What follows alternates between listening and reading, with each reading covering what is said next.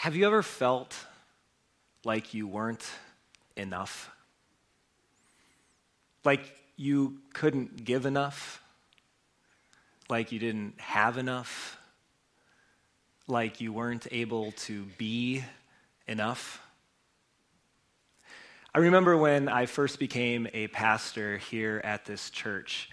I was fresh out of seminary, 25 years old. I had a wife, was married to Carrie already. We had 2 kids. This church was a church of about 80 people or so. And I was following a pastor who was retiring, a great man. And as he left, he also took with him, he stole the only musician we had in the entire church. And it happened to be his wife that went with him, so I didn't fault him for that. But it was interesting. And I remember we had no church computer. We had no internet connection. What we did have is file folders.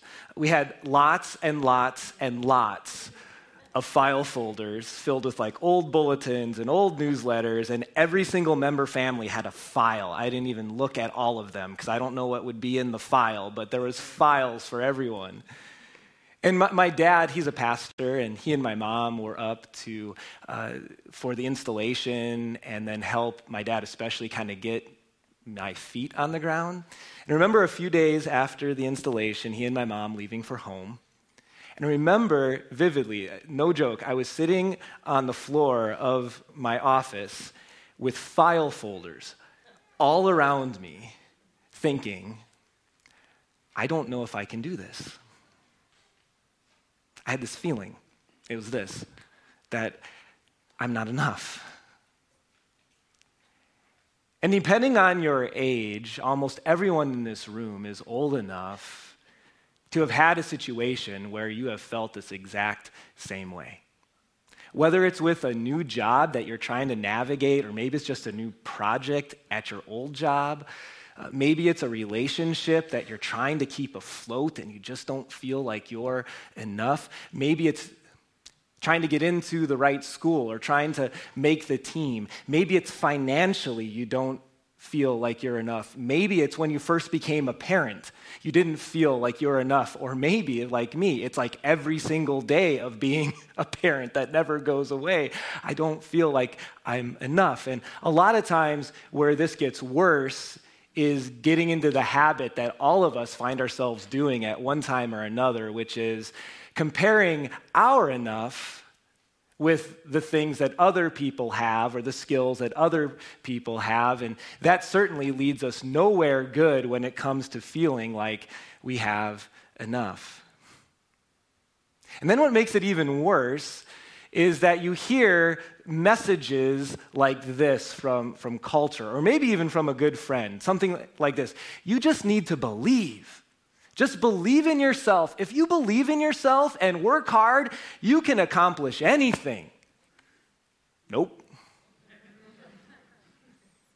I can tell you why, or at least I can give you a reason why I can be so confident, because some of you know this, but when I was younger, I wanted to play in the NBA. And I believed, and I was on I worked hard. There's no doubt about it. But all the belief in the world was not going to make me 6'6" with a 40-inch vertical. And the truth is, you've probably been in a similar place. You might have done the absolute best that you could do, and you still didn't get the job. You did the absolute best that you could do, and the test score still didn't come back the way you wanted it. You did the absolute best that you could do, and it still feels like you weren't enough. And that can be a very difficult place to be. It can be very discouraging. Well, today, Jesus has some encouragement for discouraged hearts. Today, in the miracle that we get to look at together, Jesus is going to teach not only you, but his 12 disciples who are with him that day, how to feel and what to think about when you're in situations where you don't feel like you're enough. I'm going to say it this way as kind of, and then we're going to talk about it. Our first fill-in for today, if you're new with us, we have fill in the blanks. There's a sermon notes page in your bulletin, and you're welcome to use that if you'd like. But here's our first fill-in. You may not feel enough, but that doesn't mean you don't have enough. And if that doesn't quite make sense to you, that's why we have the rest of the message. We're gonna weed this out. We're gonna talk about it. But one little clue about that doesn't mean you don't have enough is that sometimes the enough that you need may not be in you. It may be someone else's enough that will be given to you.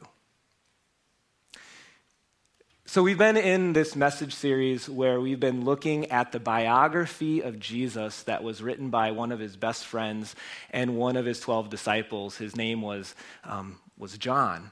And very interesting biography, very interesting gospel that John wrote because he really took us on his own personal journey of faith. You see, and you've heard us talk about this, John recognized that for people to believe that a human being that they see with their eyes and they hear speak with their mouth and walk around the earth is not just a human, but the Son of God, that was, can you believe this, hard to believe back then. And not a lot has changed. It's hard to believe that today, too, if someone got in front of you and said, hey, I'm the Son of God. But what John recognized and what he wanted to share with his readers is that his faith grew over time. His trust in who Jesus was grew as he watched Jesus. And so he wrote his biography around 7, he called them signs. These were 7 miracles that Jesus did, not just to wow people, not just to, impress people, but instead to teach people about who he was and also what he does for you, what he can do. And so today we're going to be looking at a miracle that Jesus did. I'll give you the miracle. We're going to be looking at Jesus feeding the 5,000, which was actually more than 5,000. We'll talk about that in a second. But this is the only one of Jesus' 7 miracles that John records that is found in all 4 of the Gospels. And a little bit of a background on the context. So when Jesus changed water into wine, this was at the very beginning of his 3-year public ministry. Jesus feeding the 5,000, the best that we can tell, was at the beginning of his 3rd and final year of his ministry. And so all along the way, as Jesus is with his 12 disciples, he's not only teaching people about who he is and why he's come, but the reason why he had 12 people follow him so closely and be with him so much was that he was also mentoring these 12 to be the leaders of the church after he left. Now, do you think that after Jesus died and left this earth, that the 12 disciples who were entrusted with now leading the church might have ever felt like they weren't enough? Like probably every single day, right? And so this miracle, I think, is something that the disciples would have taken with them as confidence and how to react in those moments when you don't feel like you're enough. We're going to turn to John chapter 6, beginning with verse 1. Sometime after this, Jesus crossed to the far shore of the Sea of Galilee, that is the Sea of Tiberias. So basically, he goes to the northernmost part of the Sea of Galilee where very few people are. And just a little bit of context about why, we see in Matthew's gospel that what happened right before this was that Jesus' cousin, you know his name, most of you. His name was John the Baptist. You recognize that name. He had just been executed by King Herod.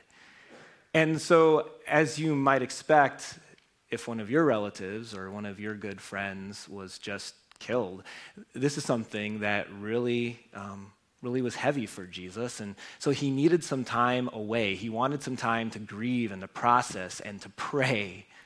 But if you're Jesus, it's hard to get away from people. So even as he goes to this far side of the Sea of Galilee, a great crowd of people followed him because they had seen him do these miracles. They saw the signs he had performed by healing the sick. Then Jesus went up on a mountainside. He tried to get away from them some more, to find some peace, to find some opportunity to just be with the Father. And he sat down with his disciples. The Jewish Passover festival was near. Do you think the crowd stopped following him? Next verse. Jesus looked up and saw a great crowd coming toward him. Now, when I look out here today in the room, I see a great crowd. Maybe around 200 or a little bit more people. What Jesus had following him, as we're told, was not just a crowd. It was the city of Northfield. It described about 5,000 men, which, if you add women and children, we're talking between 15 and 20,000 people. Can you imagine all these people coming to Jesus, wanting to see him do some miracles? All these people following him, the city of Northfield following you around. Verse 5 continues. He said to Philip, Philip's one of the 12, "Where shall we buy bread for these people to eat?" And if that question catches you off guard, like, what? That's exactly how the disciples would have felt when Jesus posed this question to Philip and to the other 11. What are you talking about, Jesus? Where are we going to buy food to feed these 15,000 people in front of us? They were either totally confused or thinking that Jesus is totally joking because his question is totally absurd. In fact, he asked the question, where? Like, is there some Naf grill that's open where we can get some shawarma and some hummus and falafel or something? I mean, that's one thing.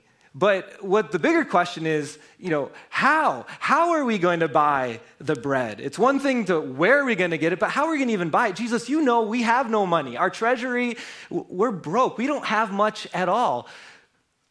Why are you asking this question? John continues. Jesus asked this only to test Philip, for he already had in mind what he was going to do. I'm going to put it this way.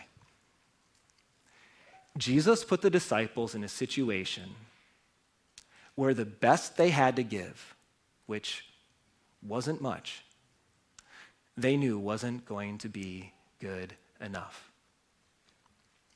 Jesus wanted the disciples to feel this emotion or this feeling of inadequacy. He wanted them to experience this feeling of inadequacy, that I cannot do this on my own. Because sometimes it's only when we've experienced that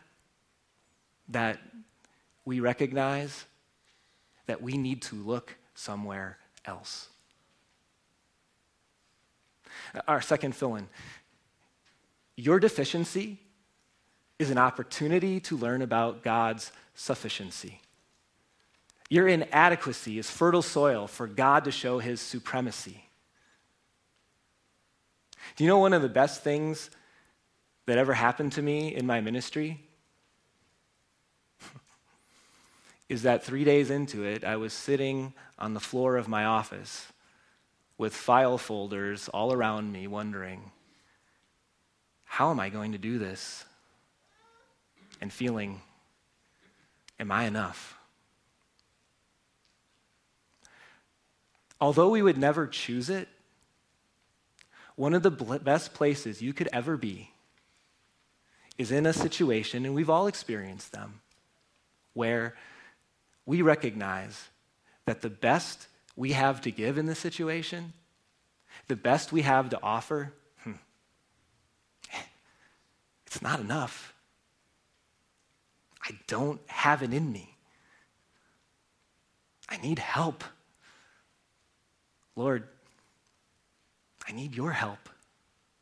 You see, still today, God gives us, he gives us tests. And he doesn't give us tests to fail us or discourage us, but he gives us tests in life. He gives us difficult situations. He allows difficult circumstances to allow us to grow and to think and to mature and to change. And one of the best places we can be is in a place where we recognize that we are not enough. See, for those disciples, after Jesus fed the 15,000, they were able to recognize and realize that I don't need to be enough on my own. I don't know if you ever thought about this, but being forced to consider our inadequacies can be a good thing. We need that sometimes. When everything is just going great, where we feel like we can handle things, usually it's a pretty dangerous place. So, what happened next? Verse 7. Philip answered, "It would take more than half a year's wages to buy enough bread for each person just to have one bite." Another of his disciples, Andrew, Simon Peter's brother, spoke up. "Here's a boy with 5 small barley loaves and 2 small fish. But how far will they go among so many?" So they found some food, but you know what this is like? This is like me coming up here with a donut, saying, "Hey, I'm going to feed all you guys. I got a donut." See, one donut is not enough. When you're talking about 15,000 people, 5 loaves and 2 fish, it's not enough. They brought what they found. They brought what they had, but it was not enough. So, what does Jesus do? Jesus said, "Have the people sit down." There was plenty of grass. There may not have been plenty of food, but there was plenty of grass in that place. And they sat down. About 5,000 men were there. Jesus then took the loaves, gave thanks, and distributed to those who were seated as much as they wanted. He did the same with the fish. Next verse. When they had all had enough to eat, he said to his disciples, "Gather the pieces that are left. Let nothing be wasted." So they gathered them and filled 12 baskets with the pieces of the 5 barley loaves left over by those who had eaten. Do you know what the disciples did? They simply brought what they had. You know what Jesus did? He used what they brought. They brought what they had. He used what they had. So let's do some math. 5 loaves, 2 fish does not equal enough. But 5 loaves and 2 fish plus Jesus equals, well, not just enough, equals more than enough, equals 12 baskets full of leftovers. That's the kind of Savior God that we have, that who works in you and who can work through you. And so all that Jesus wants of the disciples that day and of you in your life is to simply do this. Jesus wants you to bring what you have. We need to remember that. You know why? And I am this very same way.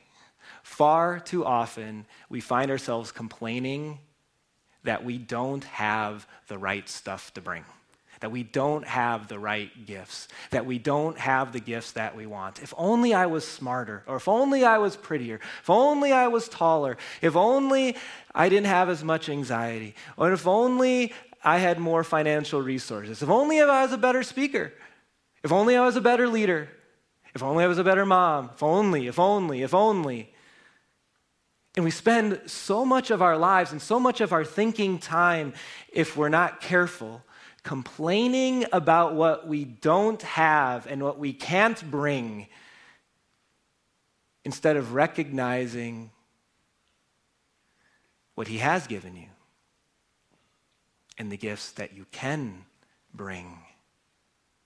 And I'm not saying that we should never work on ourselves or work on our gifts and just to be content with, not improving ourselves. That's not this sermon.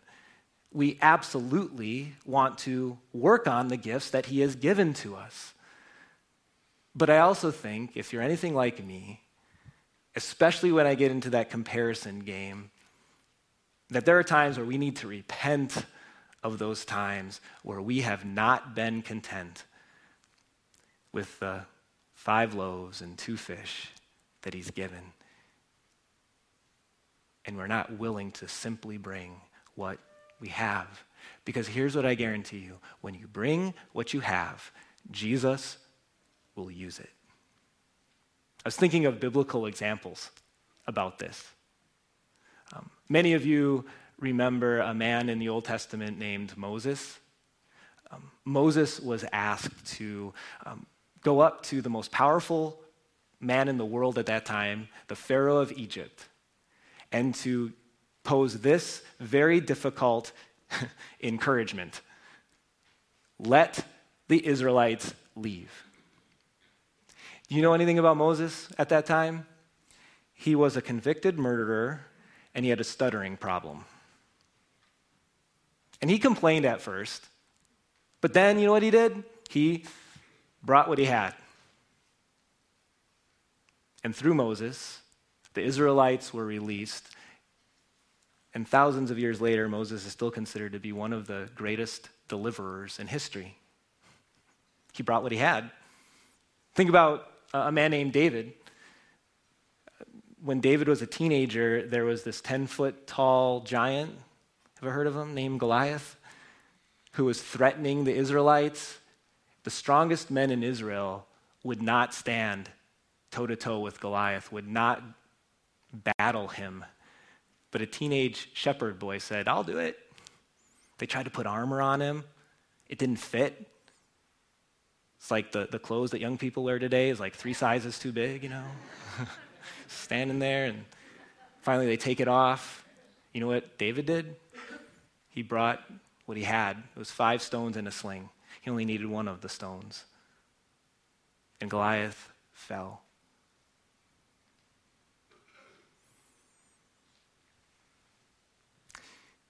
Here's the thing. God will use what you have. He gave you what you have. So instead of, again, complaining about what we don't have, simply bring to whatever situation it is, bring what you do have and bring the best that he's given. We can't always control what we bring, but we can control whether we bring something at all. Bring what you have. Now, there's one last thing that I think is really important for us to learn from this miracle. Because at this point, you might get the wrong impression about what this means for your life, the outcome of this. I want you to know, this is not a message that says this, that if you bring your best, God will do a miracle and allow you to accomplish the impossible. Remember, I'm not in the NBA. God did not do that miracle. This is not that message. He does not always take 5 loaves and 2 fish and feed 15,000 people. He will not always give you exactly what you want, even when you bring your best. This is a message where at the end of it as we leave, we simply find encouragement and strength in this, that Jesus is enough. And if he chooses to take 5 loaves and 2 fish and feed 15,000 people, that's amazing. But if he chooses not to move your mountain, if he chooses to allow the job not to happen, if he chooses to allow you to, from your perspective at least, struggle a little bit, he will still be enough for you in that moment. You bring what you have, and Jesus either moves your mountain, multiplies your food, or gives you the strength to get through it. Just bring what you have. You know, it's interesting. The Jesus' plan is very different than our plan so often. In fact, as we get to the last verse for today, after Jesus did this miracle, it says, the people saw the sign Jesus performed, and they began to say, surely this is the prophet who has come into the world. And when it comes to Jesus' popularity, this was the high point of his popularity. This is when the most amount of people were following him. And if you read the rest of John chapter 6, guess what? Even towards the end of just that chapter, people are starting to fall away because they recognize that he's not here to bring them meals all the time. He's not here to be sort of their bread king who makes their earthly life better. They begin to see, you know what? This Jesus being the bread of life is about something different than my earthly life being good all the time. And it makes me think about the people there that day. You know, if you would have taken a straw poll of those 15,000 people, and if you would have asked them, would you rather have Jesus here for a really long time on earth, making meals for you and healing the sick and giving you great homes and making your earthly life good, or would you rather him die in a year, which is what happened? Almost every single one of them, I'm guessing in that moment, would say, you know what? We don't want him to die. We want him to stay here. Of course, that's how they would feel. They thought they knew the best outcomes for themselves and for their life. But if there was a way to talk to those 15,000 people 2,000 years later, like right now, after they've long been passed away and in no need of earthly bread or fish, and ask them now, hey, would you rather Jesus stayed on earth a little longer back 2,000 years ago, or would you rather have him die so that you might live forever, die so that he might give you bread that lasts forever, die and rise so that you might have forgiveness and relationship with God? I think it's pretty obvious 2,000 years later what they would say. See, this was the whole point of Jesus' life on earth. Because you know where else you're not enough? When it comes to your relationship with God. And without Jesus, that can be a very scary place to be. Death is a horrible thing if Jesus is not a part of your life. But even there, Jesus is enough. And he gave us, when he came to this earth, exactly what we needed the most. So, our fourth fill-in for today. Let's go to the fourth fill-in. You bring what you have, and then you trust Jesus with the outcomes. He might feed 15,000. He might not. He might give you that job. He might not. He might give you Mother of the Year. He might not. You bring what you have. Trust Jesus with the outcomes. Last thing to just kind of get you thinking as you leave today with this application. Here in Minnesota, we've had some ice, especially at the beginning of this week. Going out to your car in the morning, if it's not in a garage, I bet you've had to a few days use one of these, an ice scraper, right? Dig real hard to get that ice off. So it's always a lot of work, and I'm usually like trying to get somewhere quick at those moments. So what I tried to do on Monday is I just laid the ice scraper overnight on the car, hoping that in the morning, the ice would be gone. Now, yeah, of course, right, Ron?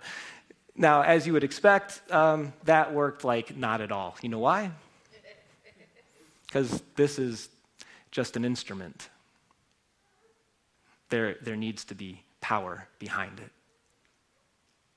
You and I, we're ice scrapers. We don't have power in ourselves to do much. But we're God's instrument. And with his power in us and through us and with us, he's either going to accomplish big things or he's going to accomplish exactly with that which he desires. And so we just trust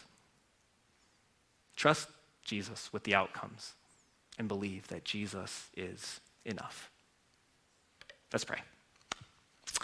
Dear Jesus, we thank you. We thank you for not leaving us to live our lives on our own, but that you walk with us, that you changed our lives, you gave us hope and a future, and now you walk with us and you give us the strength that we need, the peace that we desire, the joy that everyone wants through your Son, Jesus. And then you use us in many ways that we don't even understand and sometimes can't even believe. And Lord, I just pray that you would give peace to every single one of us in this room and listening online, that we would truly believe that what you've given us, because you're added to it, is enough. We pray this in Jesus' name. Amen.